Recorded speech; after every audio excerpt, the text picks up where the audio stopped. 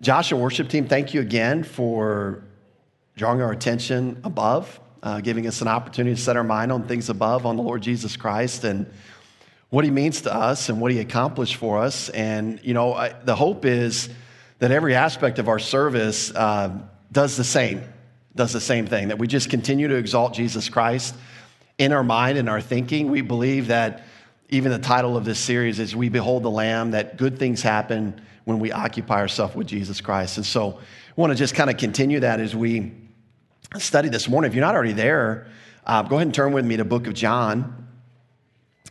And we're going to start in verse 19 this morning. Well, I'm lying to you. We're going to actually start in verse 28. We'll come back to verse 19. But really, we're starting a new section in verse 19 that is going to run through chapter 12, verse 50. It's the largest section of the book. It's where John has hand-selected 7 signs, which are going to be followed by 7 discourses. And the whole goal, again, remember, why does he pick these 7 signs? He hand-selected these discourses to do what? To convince you and I, to convince his readers to believe on the Lord Jesus Christ. Because believing in Jesus Christ provides what, according to the purpose of the book? Life. Eternal life in his name. And the reason for that is he's the one who died for your sins and rose again. He's the one who lives. And because when you put your faith in Jesus Christ, the God of the universe not only counts his death in your place so that you'll never have to face it, but he also provides Jesus' righteousness to you. And he provides life that never ends. This all comes when we put our faith in Jesus Christ. And so as we get into verse 19 this morning, it's really interesting. We, over the next couple of weeks, we're going to see a very momentous week in the life of Jesus, in the life of John the Baptist, in the life of some disciples. And what do I mean by that? Well, jump with me to verse 29. You'll see that phrase, and the next day. Verse 35, again, the next day. Verse 43, the following day. And then chapter 2, verse 1, on the third day. It's when you do the addition, it's 7 days we're looking at here. And it's a very momentous week. Lots of things happening, right? Lots of action happening, which is going to be fun to kind of consider that. But as we get into this morning's subsection of sections in verse 19, we're going to see what I'm calling an interrogation of John the Baptist, or a Q&A session. That's a softer way to describe it, but it's considering the audience who's asking him the question, it's more like an interrogation. And he's going to get these questions thrown at him because the Jewish leaders at this point in time, John is getting too popular. They're a little concerned with his popularity. And so they are trying to figure out, who is this guy? What is his identity? And you know why they're trying to figure that out? They're not really listening to his message. They're trying to figure out if he claims a certain identity, then we'll listen to him. If he doesn't claim a certain identity, then we're not going to listen to him. It's kind of like in our day, if someone says, I remember one time I was when I worked in commercial real estate, I was in a meeting and somebody was hired, an outside consultant was hired to go over some HR rules, how to play nicely in the sandbox at work kind of deal. And I remember the person that came started giving this lecture about HR, and my boss actually raised his hand and said, before you go on, could you give us your qualifications? Unfortunately, this person had not even graduated from high school, and they were in there lecturing this group of business professionals. Well, right away, they lost credibility. Everything they said, even though they could present well, they lost credibility. Well, the Jewish leaders are trying to figure out, should we listen to this guy or not? Is this guy a danger to our manner and way of life or not? Or is he somebody legitimate? So they're just going to send a group to kind of figure that out, figure out who is this John the Baptist guy? Why are so many people coming to him? But before we start in verse 19, let's jump down to verse 28. I felt bad for Mark because if you've got a different translation than the New King James or King James, it says Bethany. That's what he was expecting, I think, Bethany. But it's Beth Arbara in verse 28. These things were done in Beth Arbara beyond the Jordan where John was baptized. So this gives us a historical record, a kind of a geographic record of the area where the events of this week took place. And I'm gonna highlight it here, even on this map. Beth Arbara, which ironically archaeologists still can't really precisely locate today. But they think it was this Bethany beyond the east side of the Jordan. Now, those of us that have read our Bible, we're familiar with the word Bethany. We've seen it in our Bibles. It's a different Bethany than what we're thinking of, where Martha, Mary, and Lazarus were located. We're going to see Jesus there in that Bethany on the west side of the Jordan later in the book of John. We're going to see him there multiple times. John 11, where he raises Lazarus from the dead. We're also going to see him there during Passion Week. But this is a different Bethany. It's probably on the opposite side of Jericho, but it gives us at least the perspective. Why is he there? Well, there's water there. Okay, that's a lot of John the Baptist's ministry at this point. It needed to be near water because he was encouraging people, if they believed his message, to identify with his message publicly through water baptism. We're going to see that's an issue for the contingency sent to question him. And so as we get into now verse 19, as that kind of sets the stage, we see that it reads this: "Now this is the testimony of John. When the Jews sent priests and Levites from Jerusalem to ask him, 'Who are you?'" And so this is really going to set the stage, this verse right here, for this, really the entire rest of the chapter. Because John is going to now give testimony to the Jewish religious leaders. And then throughout the rest of the chapter, he's going to give testimony to the average people. Now, what I said before is true. When he started getting crowds coming out to him, we learned from Matthew 3, I think it's verses 4 and 5, that people were coming out to him from all these different areas. There were just huge throngs of people coming out, partly because some like to see a spectacle, right?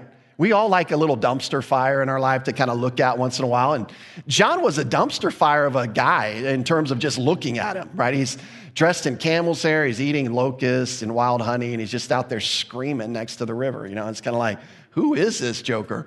Well, some people came out to actually hear what he had to say. But regardless, he is drawing a group. He is stirring it up. And he is causing a problem for the Jewish religious leaders and the way that they viewed this, because, you know, at this time, Gentiles were baptized to join Judaism. Who was John mostly baptizing? Jews. And they're like, what in the world? What's going on here? What do you think you're doing? So some of this was odd, and this is why they're sending this contingent to kind of check in on him. This word testimony means to give a witness or to give a certification. It's confirmation on the basis of personal knowledge or belief. And you'll notice this at the book of John. I'll point this out, and I'll try to point it out along the way. But you're going to notice all of these legal, judicial terms that the Apostle John uses. Testimony is going to be used there in noun and verb form 47 times in the book. And then you're going to see words like judgment, and you're going to see words like law, and you're going to see words like where the noun form is translated witness or to give testimony. All of these legal terms, and it's like John is presenting like an attorney his legal case. He's going to lay down the facts for you. He's going to choose these 7 signs. He's going to give the 7 discourses. He's going to give the 7 I am statements, and he's going to say, "I rest, Your Honor. I've presented my case. Now, what will you do with it?" You're the jury, so to speak. You get to decide if what John is saying is persuasive enough, if what John is saying convinced you to trust in Jesus Christ alone for eternal life. That's where this is going to go. So John the Baptist now is one of those witnesses that he's calling, that he's recording his testimony. And we know from Jewish law that a testimony, for it to be valid, required 2 to 3 witnesses to agree. This was designed to prevent false witness or falsely accusing or convicting someone of a crime they didn't commit. And so we see 2 to 3 witnesses. And so we know that John the Baptist's witness is not enough in a Jewish court of law. But we also, as we go on to read, that there are 3 witnesses that identify Jesus as a Messiah. Valid witnesses. John the Baptist is one. God the Father is going to be another, and then God the Holy Spirit is going to be the third, to testify to the identity of Jesus Christ. When does that happen? Well, we're going to get there next week. But we're going to see that John, the identity of Jesus was confirmed to John at Jesus' baptism. And if you recall Jesus' baptism, John was there, clearly. Jesus was there, clearly. God the Father spoke from heaven. Remember what he said? "This is my beloved Son, in whom I'm well pleased." And the Spirit of God did what? Descended upon him as a dove and then rested upon him. That was the sign we're going to see that revealed to John, oh, this is the Messiah, which must have been kind of weird because Jesus was John's cousin. So he kind of had grown up a little bit around each other. Now, he might have thought Jesus was a unique guy. You know, John's like, hey, let's go over here. Let's disobey our parents. Jesus is like, no, not doing that. You know, I mean, there might have been instances like that. We don't know. It's not recorded. But the point is this. There are 3 testimonies here that validate the identity of Jesus Christ, even from a Jewish courtroom of law. We also know, again, that his ministry was well known. This was gathering the crowds. Now, this is in and of itself, the fact that crowds were gathering to John the Baptist, I believe, made the religious leaders very nervous. Just that fact in and of itself, because anyone who received that amount of attention, it would put you on the radar of the Romans. Remember, Jerusalem, the land of Israel, was under domination of the Romans. They didn't take too kindly to what they viewed as potential uprisings. When they start seeing large people gather out following a public figure, immediately they would think rebellion. They're getting ready to come against the Roman Empire. But not only that, Jewish leaders are like, well, good. That'll take out John. He'll just get wiped out by the Romans. But then if they felt like the Roman leaders would associate them in some way with John, then they would be in trouble too. We kind of see this borne out. I'll flip there. You can just hold your finger in John 1. But John 11:48, you can kind of see this thinking, this time speaking of Jesus much later. But the Jewish religious leaders say, if we let him alone like this, everyone will believe in him, and the Romans will come and take away both our place and nation. So again, they felt like if the Romans associate us with this guy, we're going to be in big trouble. So this is very concerning for the Jewish religious leaders. They wanted to fly under the radar when it came to dealing with the Romans. They just wanted to blend in, not cause any problems, because they didn't want their place and their nation taken away. Now, one more comment on I lied to you. 2 more comments on verse 19. Verse 19, notice that this contingency that came out were sent, they were priests and Levites. Very interesting. Later on in verse 24, we learned who they were sent by. They were sent by the Pharisees, okay? So the Pharisees sent priests and Levites. Now, very telling, because probably what happened is the Sanhedrin, who was the Jewish court of law, the Supreme Court of the day, probably sent this contingency, but it was probably the Pharisees within the Sanhedrin that sent it. Why is that? Because they held strictly to the Mosaic law. They were biblicists. I mean, they did try to keep to the law. They added a bunch of other laws. But one of the things that they viewed as their responsibility, and you can just write this down, we won't go there, Deuteronomy 13, 1 through 5, Deuteronomy 18, 20 through 22, those 2 passages give the Jewish religious leaders responsibility to do something, and that is to verify or validate religious teachers or prophets. That was their responsibility. So John is claiming to be a prophet. He's getting a large crowd out there, and in some ways they're like, okay, we got to check this guy out and validate, is he a true prophet of God? Is he a false prophet of God? So this was part of the motivation as well. Now, they asked this question in verse 19. They're going to springboard off of this. And we're going to see that really their concern was this. Why was John baptizing people if he didn't have the proper authority to do so? Proper authority would have been what? Permission from the Sanhedrin. John didn't go through the proper channels because his authority superseded the Sanhedrin. It was God himself who had called him to this ministry. And so this is really what they're trying to figure out. The first question is, who are you? And when he doesn't claim a higher authority, their next question is basically, who do you think you are? Okay? So it started with, who are you? When he didn't answer it the right way, they're like, who do you think you are? Like, you don't have the authority or the right to do that. So they began to interrogate John.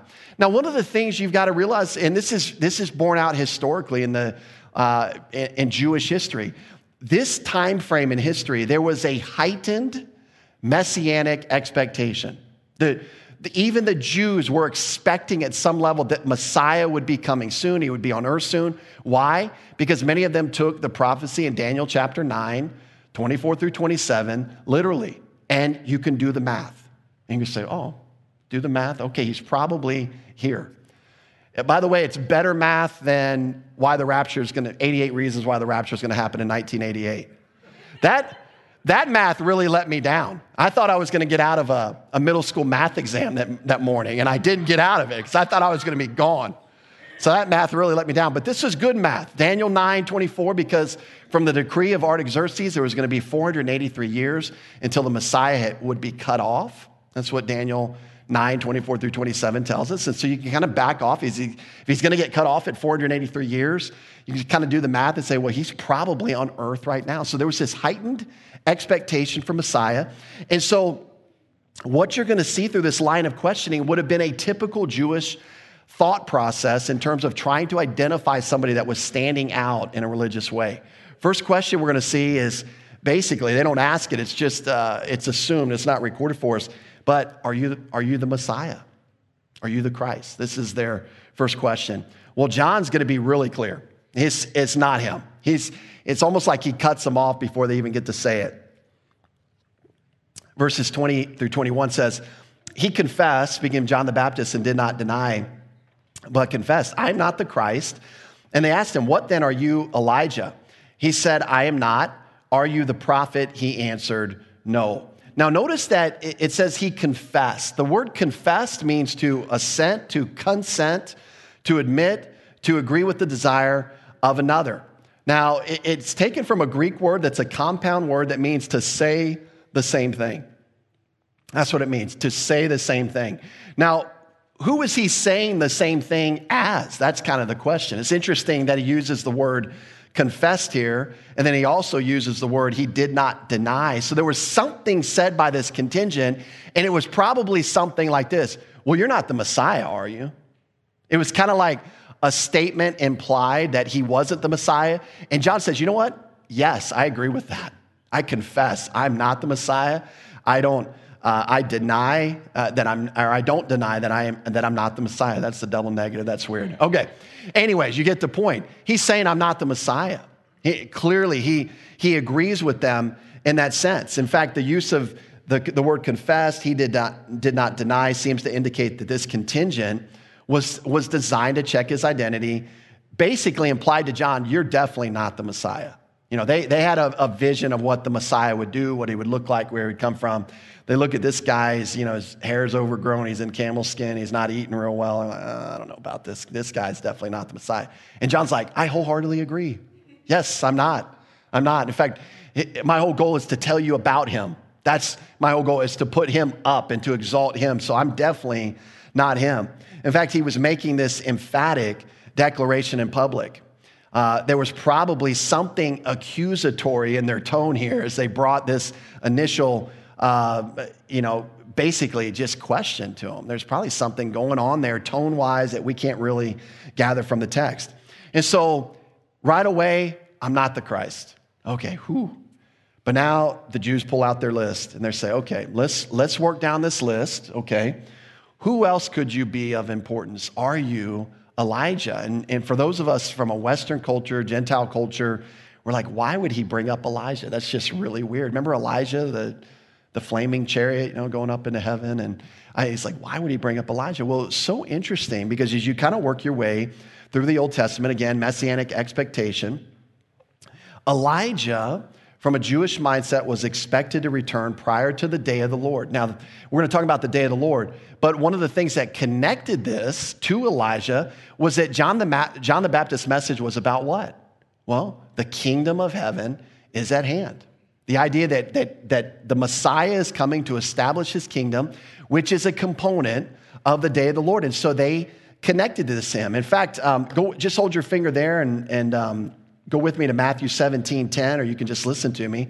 Matthew 17:10, you can see this expectation because it says, and his disciples, speaking of Jesus, asked him, saying, why then do the scribes say that Elijah must come first? Okay, so the mindset was, well, if Messiah is here, the Messianic age is here, then John the Baptist is talking about the kingdom of God. Maybe he's Elijah. Maybe this is the Elijah that God was going to send before the Messiah. In fact, when we look at the day of the Lord biblically, I believe it's comprised of two time frames, just like there's a daytime and a nighttime of every day.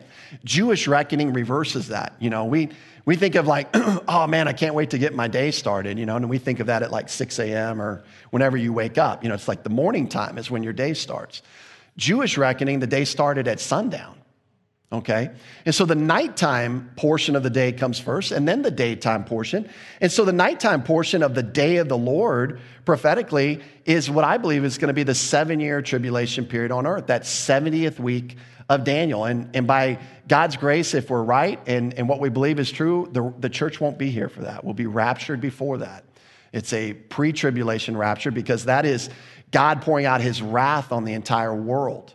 And he's doing that for a reason. Daniel 9:24 gives us 6 reasons what he's trying to accomplish with the nation of Israel during this 70-week time period, of which this last 70th week is part of. So that's the nighttime portion. The daytime portion is the millennial kingdom. And you can trace that all throughout the Old Testament. You'll read a day of the Lord passage and you'll think, wait a minute, I thought the day of the Lord passage was judgment. And then you'll see a passage where the day of the Lord refers to the millennial kingdom. And you'll be like, okay, so it's the millennial kingdom. Well, then you'll read another passage and it refers to judgment. And you're like, wait a minute, how can it be both? Well, this is how it's both. Both of these fall into the category of the day of the Lord. And there's a prophecy in Malachi 4, 5, and 6. And it specifically says that Elijah will be sent before the coming of the great and dreadful day of the Lord. So you can see why they would say, well, if this guy is saying that the king is here, that the Messiah is here, maybe he's Elijah. Maybe he's the guy that's coming before. So you can see the logic in their thinking. And they're thinking, well, he doesn't look the way we thought Elijah would look. But if it's legit, if he is legitimately Elijah, then we should probably listen to him. But it sets up an interesting response by John. This is really what's fascinating about this whole Elijah angle. Because what does John say? In verse 21, they say, what then? Are you Elijah? He said, I am not. Interesting. John says, I'm not Elijah. Now, go with me. Hold your finger there. This won't be a hard one because Malachi is right in front of Matthew. Just flip to Matthew and it's the next book over, Malachi. Let's look at Malachi 4, 5 through 6. And we'll kind of come back to this in a second.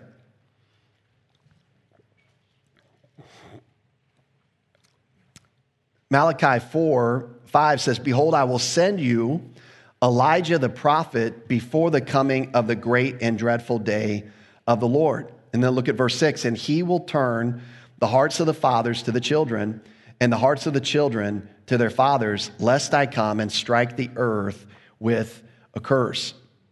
And so John sets up now this interesting response because John is going to say, I'm not Elijah as spoken of in Malachi 4, 5 through 6. I'm not Elijah. But he did view himself in connection with another prophecy in Malachi. In fact, let's go back. If you're still there in Malachi, or maybe it's the page is still warm, you can find it quickly. Malachi 3, verse 1. We're going to see him connect himself with this passage, and then we'll read Isaiah 40, verse 3 as well. Malachi 3, 1, behold, I send my messenger, and he will prepare the way before me. And the Lord whom you seek will suddenly come to his temple, even the messenger of the covenant in whom you delight. Behold, he is coming, says the Lord of hosts. Jump down to John 1:23. And what does he say? He says, I am the voice crying in the wilderness, make straight the way of the Lord. He was sent before to prepare the Lord. Go back with me. Sorry, I know we're flipping a little bit. We'll stop here in a second. Go to Isaiah 40, verse 3. Where exactly what I just read in John 1:23 is what John says, the voice of one crying in the wilderness, prepare the way of the Lord, make straight in the desert a highway for our God. So it's really interesting because John is going to tell them, I'm not Elijah. And here's why it's so interesting.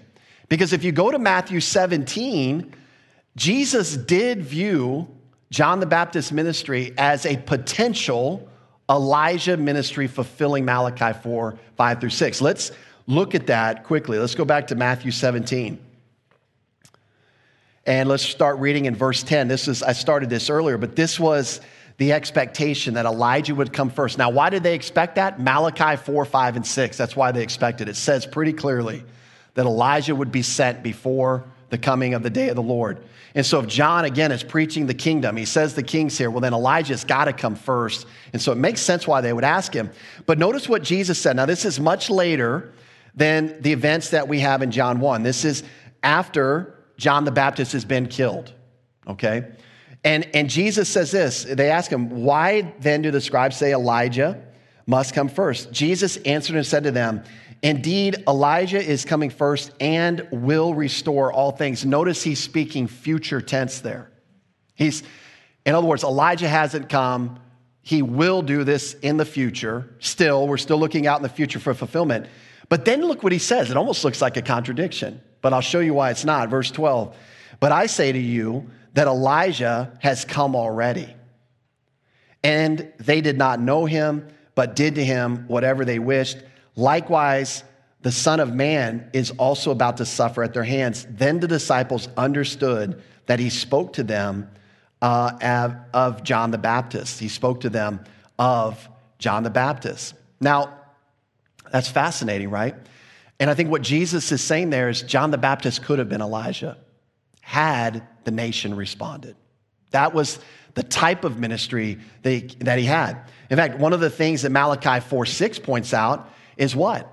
Is that whoever that Elijah is, his message would be received. It would be responded to positively by the masses. There would be a spiritual restoration of the corporate Israel. In fact, Malachi 4:6, again, I'll pull it up. And he, speaking of Elijah who will come, will turn the hearts of the fathers to the children and the hearts of the children to their fathers, lest I come and strike the earth with a curse. Now, the idea of turning hearts from the fathers to the children, children of the fathers, merely says this: they're going to be like-minded.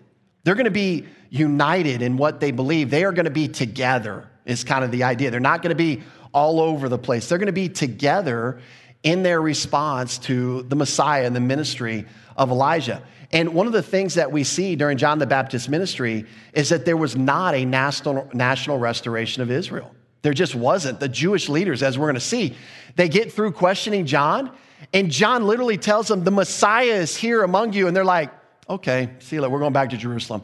I mean, it's like, what? If someone, even though I knew it wouldn't be true, if someone said, I just saw Jesus and he's around the corner, I'm probably going to poke my head around the corner still, right? I'm interested in that. These guys weren't even interested. They just left. You're going to see at the end of our account, it's like, basically this guy's just being difficult. He won't tell us who he is. He's trying to tell you who he is. He was trying to tell them.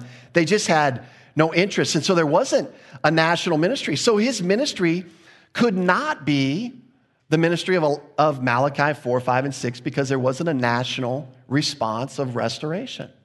But he came, as we're going to see. It's interesting because God never does anything. This doesn't surprise God. In fact, I'm going to show you something that all the way back in the prophecy of John the Baptist's birth, God revealed even this concept in what he had the angel announce to Zacharias. In fact, let's go to Luke chapter 1. And we're doing more flipping than we normally do this morning, but I'm hoping this will be helpful as we kind of work through this and why they're asking him these questions. But notice what the angel says to Zacharias in Luke 1. Let's just pick up in verse 16. And it says, and he will turn many of the children of Israel to the Lord their God. Did you catch that key word? Many, not all. Already, the angel knew that the baby has, not even been conceived yet. And the angel knew, because of the revelation of God, that this generation of Jews were going to reject his message overall, that this would not be a corporate acceptance or receiving of this message. We saw in John 11, Jesus came to his own, and what? His own received him not. Okay, the Lord knew this was going to happen in his foreknowledge. Look at what he goes on to say in verse 17.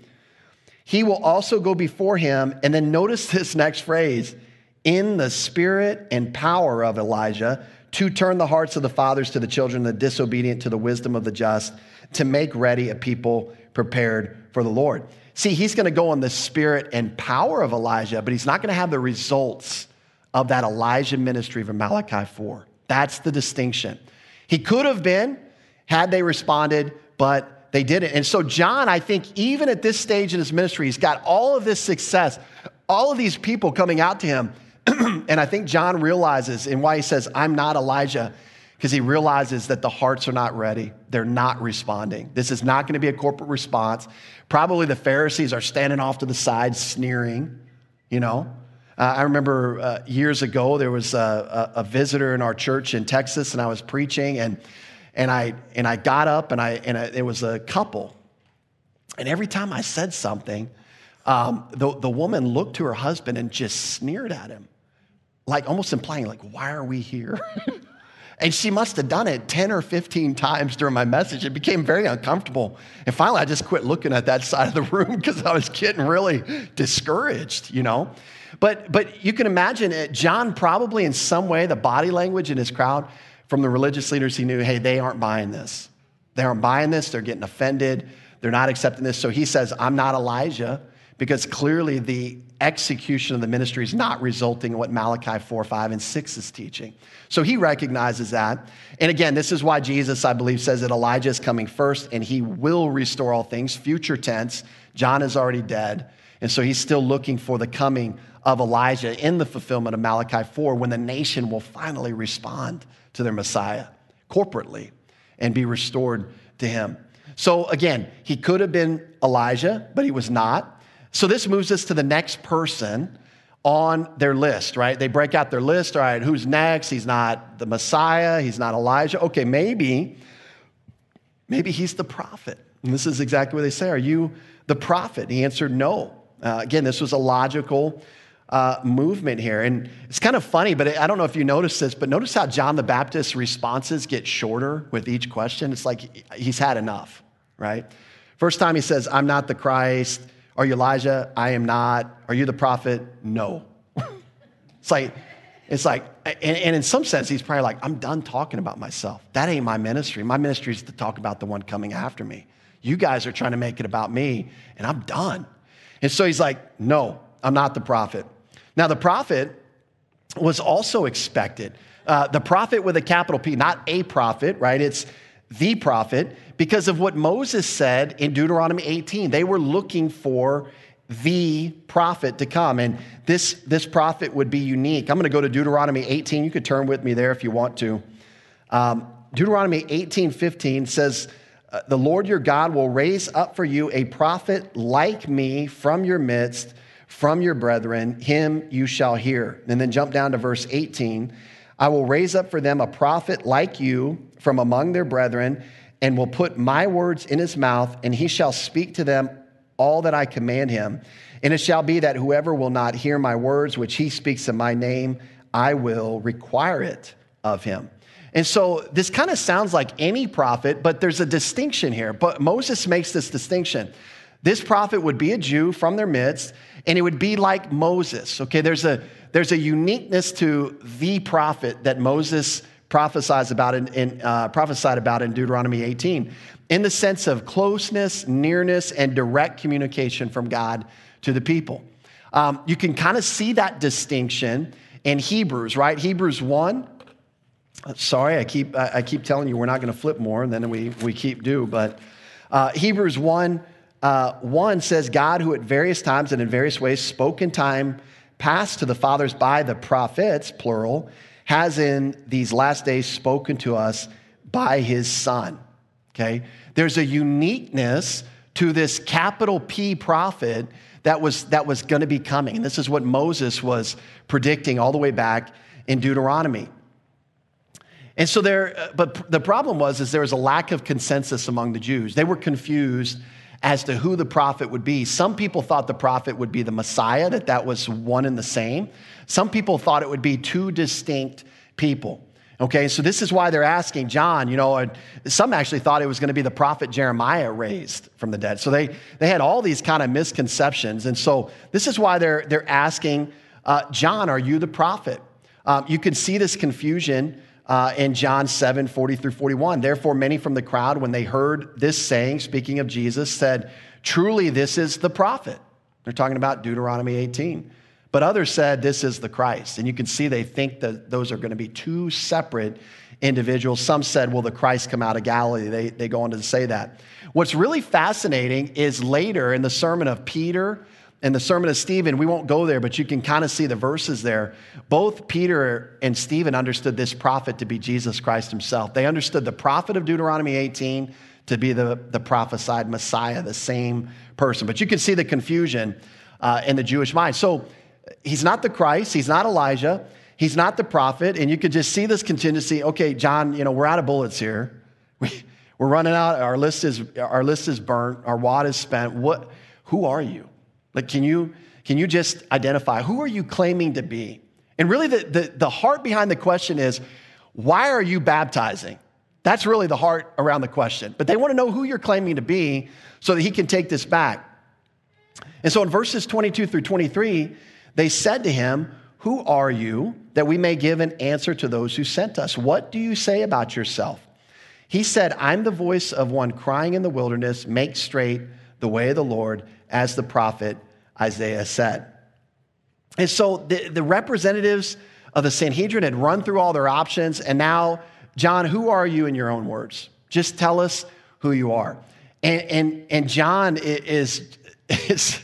it's great. I love it. He just quotes the word of God. He just quotes the word of God. You know that passage in Isaiah? I'm that voice. I'm just the voice.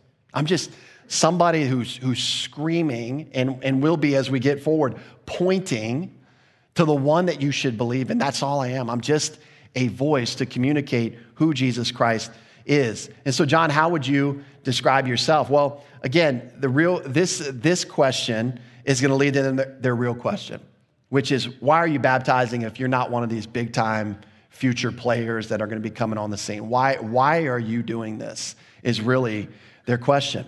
And so, and in fairness to the group, John hadn't really given them an answer yet. They still didn't know who he was. They needed to report back to the people that had sent them. And so he says, I'm the voice of the one crying in the wilderness, make straight the way of the Lord, as the prophet Isaiah said. That's in Isaiah 43. And so again, he just views himself as a mouthpiece.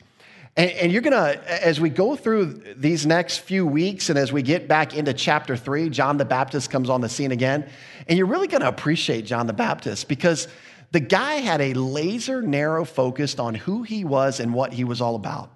And he often, it didn't seem like he got too distracted from that.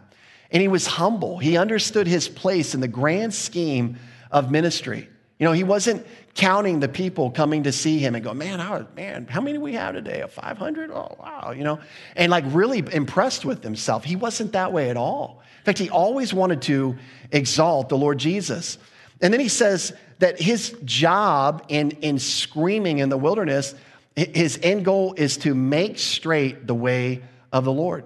And so you see that his ministry, he realized at some point he was going to bow out.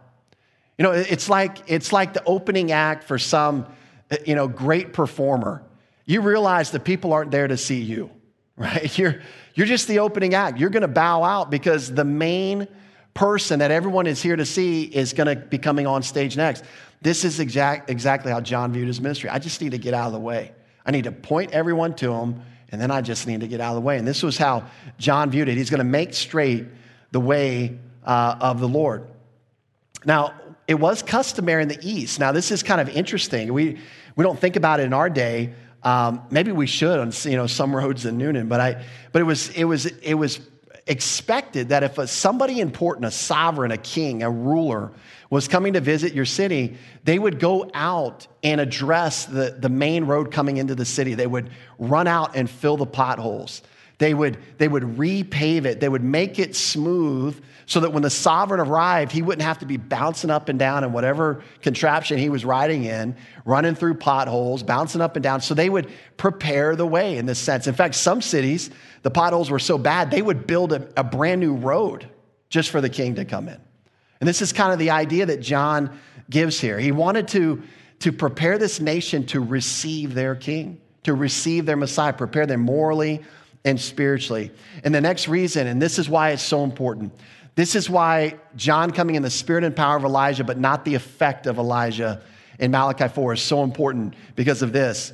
For Messiah to come and establish his kingdom, he must be received corporately. And this is what the Old Testament taught. We're going to look at it here in a section. There's got to be national repentance of the nation. There had to be a change of mind from the nation, not simply individuals here and there in the nation, but nationally, they needed to respond to their Messiah. And John was simply attempting to prepare them to do so.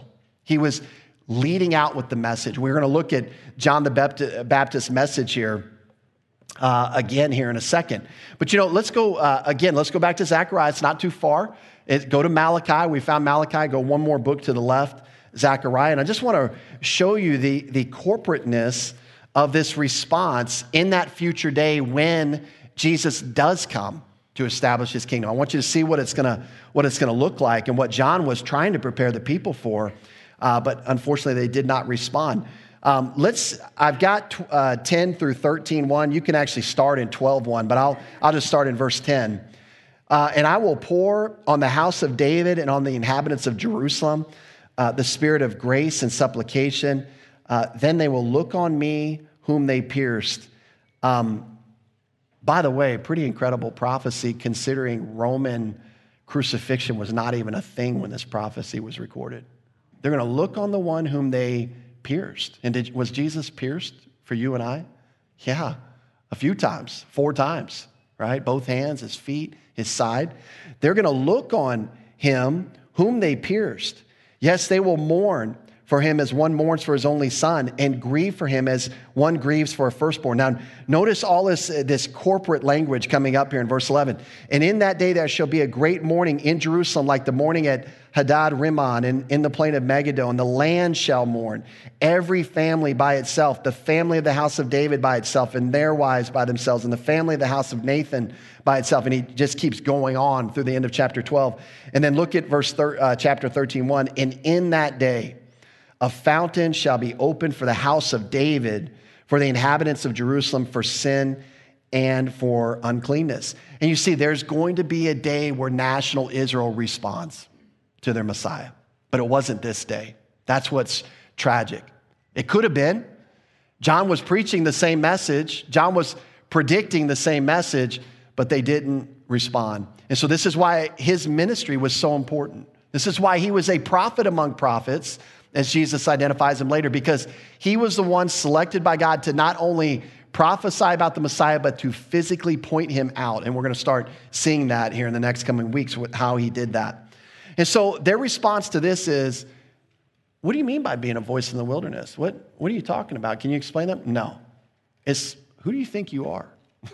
What authority do you think you have? He's going to word it this way in verse 24. Now, those who were sent from the Pharisees, and they asked him, saying, why then do you baptize if you're not the Christ, nor Elijah, nor the prophet? And now their real question comes out. If you're not any of these special people, why on earth are you baptizing disciples? You're not qualified. You have no validity. You have no authorization to be doing what you're doing. In fact, everything that you're doing is completely inappropriate, and they're missing the whole point. And John's going to try to point that out to them, but again, they're still not going to get it. Now, this is, a helpful contextual detail. They're coming from the Pharisees, and we know that the Pharisees and Sadducees comprise the Sanhedrin, but the Sadducees didn't care about the literal interpretation of the Word of God. They took it allegorically. They weren't so concerned about these details of the law. So this is who sends these priests and these Levites. It's the Pharisees, because they have some technical questions for John, as we've seen in terms of his identity. Again, why then do you baptize? That's really their question. If you're not these 3 big-time players, then why are you doing this? This makes no sense. And so again, he has no title, official capacity. They're getting irritated. And the main reason they're getting irritated is because he is exhorting Jewish people who typically don't get baptized, have no reason to get baptized, to identify with his message publicly. Which implies what? What they were believing before was wrong. And what were they believing before? Everything the Pharisees had taught them. So you can see how this trails back to the Pharisees. It's really a criticism of them and the incorrectness of what they were teaching. And so the question implied that it was inappropriate for John the Baptist to baptize. As I mentioned, Jews would practice baptism for ritual cleansing from time to time, but they always baptized themselves. That's another interesting thing. Because there's a little bit of a humility when you place yourself into the hands of somebody else. Because now you're saying what I believed is wrong, what he is saying is right, and I'm going to trust what he's saying. And so there's this humility required there. And see, one of the things that I think was so interesting here as you keep looking is there was no precedent. John couldn't point to say, oh, well, the prophet so-and-so used to do this, or Our rabbi so-and-so used to do this. There was absolutely no precedent in the history of the nation of Israel for what John was doing. And for the Jew to think that there was something that they needed to change their mind about, they just flat out didn't believe it. They thought they had everything, on a stick, basically. I got this all figured out. I'm on a stick. My plums, my line is plumb. Everything is good to go. And this is what the mindset of the average Jew, especially the Jewish religious leaders, were. And here was the problem. They understood proselyte baptism. They understood why Gentiles needed to be baptized to become Jews. They're just like, there's nothing wrong with us Jewish people, so why are we getting baptized? What is the purpose? And John's basically saying, you are wrong. He's basically telling them, you are wrong. You think because you're Abraham, Isaac, and Jacob's sons that you're going to get into the kingdom. You think because you're circumcised that you're going to get into the kingdom. You think because you attempt to try to keep the Mosaic law that you're going to get into the kingdom. And John says, you're not going to get in that way. You've got to be born again. You need a righteousness equal to God's righteousness. And you can't get it through physical lineage. You can't get it through ritual. You can only get it through the new birth. And this was John's message. And you know what? It was offensive to the Jew. In fact, what does Jesus say in the Sermon on the Mount? Because the crowd understands this. Unless your righteousness exceeds that of the scribes and the Pharisees, you will by no means enter the kingdom of heaven. See, they needed a righteousness equal to God's righteousness, not trying to be the best Pharisee on earth. That's filthy rags. That's what Isaiah 64:6 said. All their effort. And so John is listening to all this. This is their response. And I think where John goes from here in verse 26 and 27 is he's basically going to say, look, guys, you are getting hung up on the wrong thing. You are not focused on the right thing. Let me point out the person you should be interested in. Let me get your focus off what I'm doing. Don't get distracted by this and really focus on the one coming after me. And this is how he's going to respond here in verse 26 and 27. He's going to say, I baptize with water, but there stands one among you whom you do not know. It is he who coming after me is preferred before me, whose sandal strap I am not worthy to loose. And so John doesn't necessarily downplay his ministry, but he elevates the person of the Messiah and what the Messiah was going to do. And the fact that he's now present on earth, he's like, get your eyes off of me. Quit focusing on me. Look over there. Look at the one that's going to be coming. Just don't be so distracted by what I'm doing and so ready to write me off. Baptism, Greek word, is just transliterated into English. It's baptizo. You can recognize that in Greek. It simply means to put into, to immerse, to submerge, to identify with, or to place in union with. And one of the things that we like to emphasize here, because it's not given, distinction a lot of different places. The word itself does not convey water. We think of that. Every time we hear baptism, we think water. We think it just automatically goes. But the word itself doesn't mean that.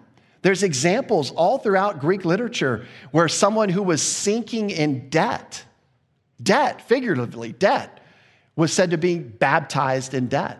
They were submersed in debt. One of my favorite uses of baptizo in the old days was a pickle recipe. And seriously, I found a Greek pickle recipe where you take a cucumber and you would dip the cucumber in seasoning, and then you would baptize the cucumber in vinegar.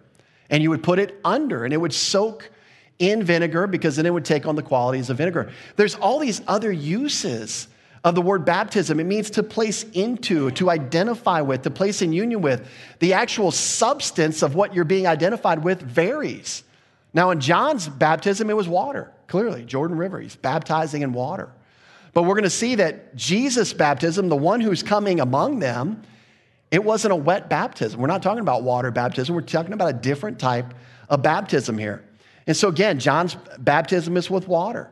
And so what that tells us is that those who believed John's message underwent water baptism. It was a public way to identify with John's message. That's all it was. In fact, remember, John's message, very summarily summed up by the Apostle Paul in Acts 19:4, Paul said, John indeed baptized with a baptism of repentance, Baptism of changing your mind, a change of mind needed. What was the change of mind? Saying to the people they should believe on him who would come after him, that is on Christ Jesus.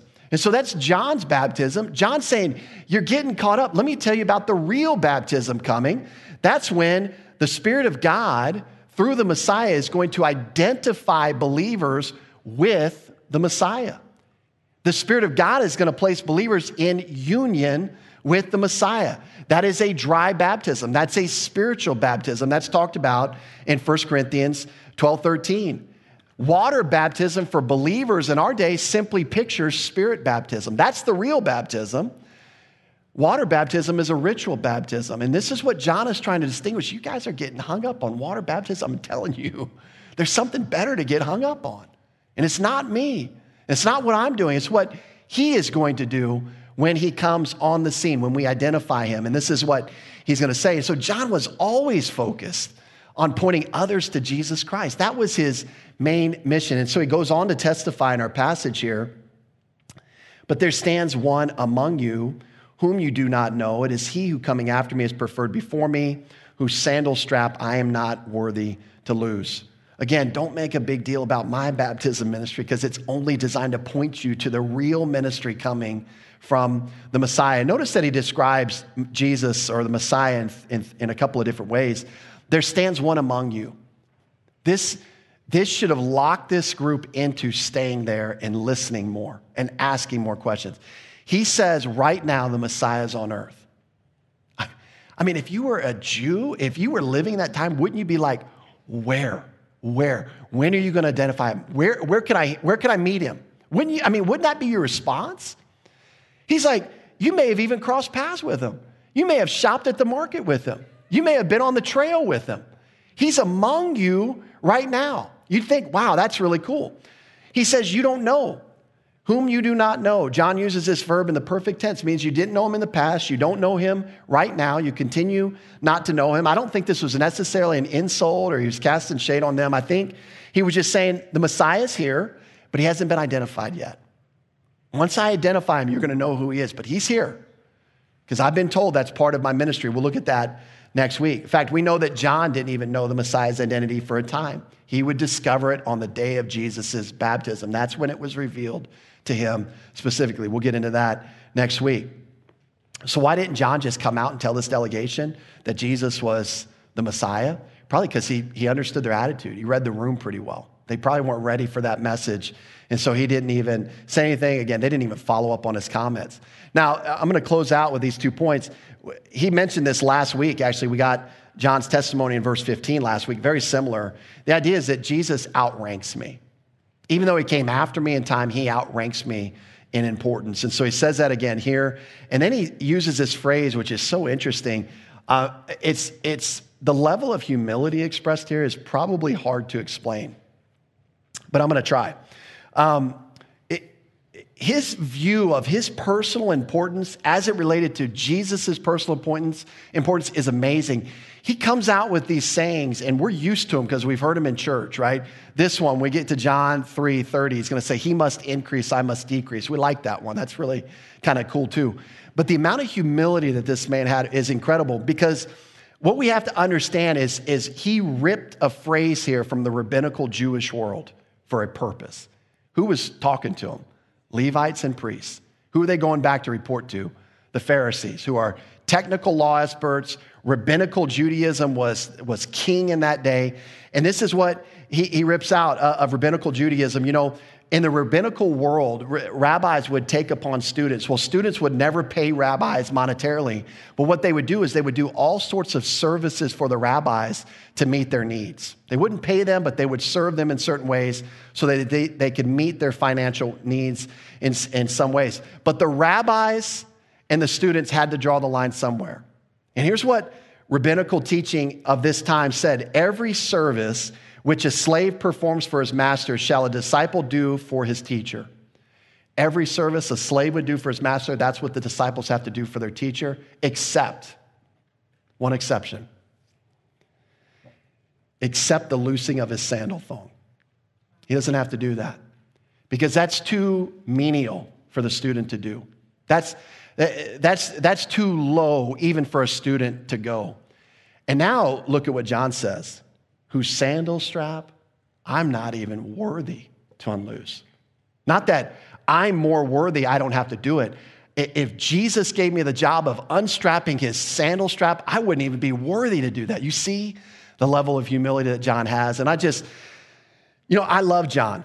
I think we should all be a little bit more like John, in terms of the mindset of our lives, which is, I'm a voice, I'm here for Jesus Christ. Put our agendas aside, put our little hobby horses aside, get out of our own way and just exalt the Lord Jesus Christ. And that's exactly what John did. And we're going to see more of that as we go the next couple of weeks in terms of his testimony. Let's close there with a word of prayer. Lord, I do thank you for the ministry of John the Baptist. It's heartbreaking to see that the generation there did not respond in kind. But Lord, we're grateful that you've revealed this truth in your word to us, that we can read it and study it. And Lord, our heart's desire in our life is to simply be this kind of witness for the Lord Jesus, just a voice, just somebody that doesn't get too caught up in our own selves, but exalts Jesus in everything that we do and say. And we pray this in Jesus' name. Amen.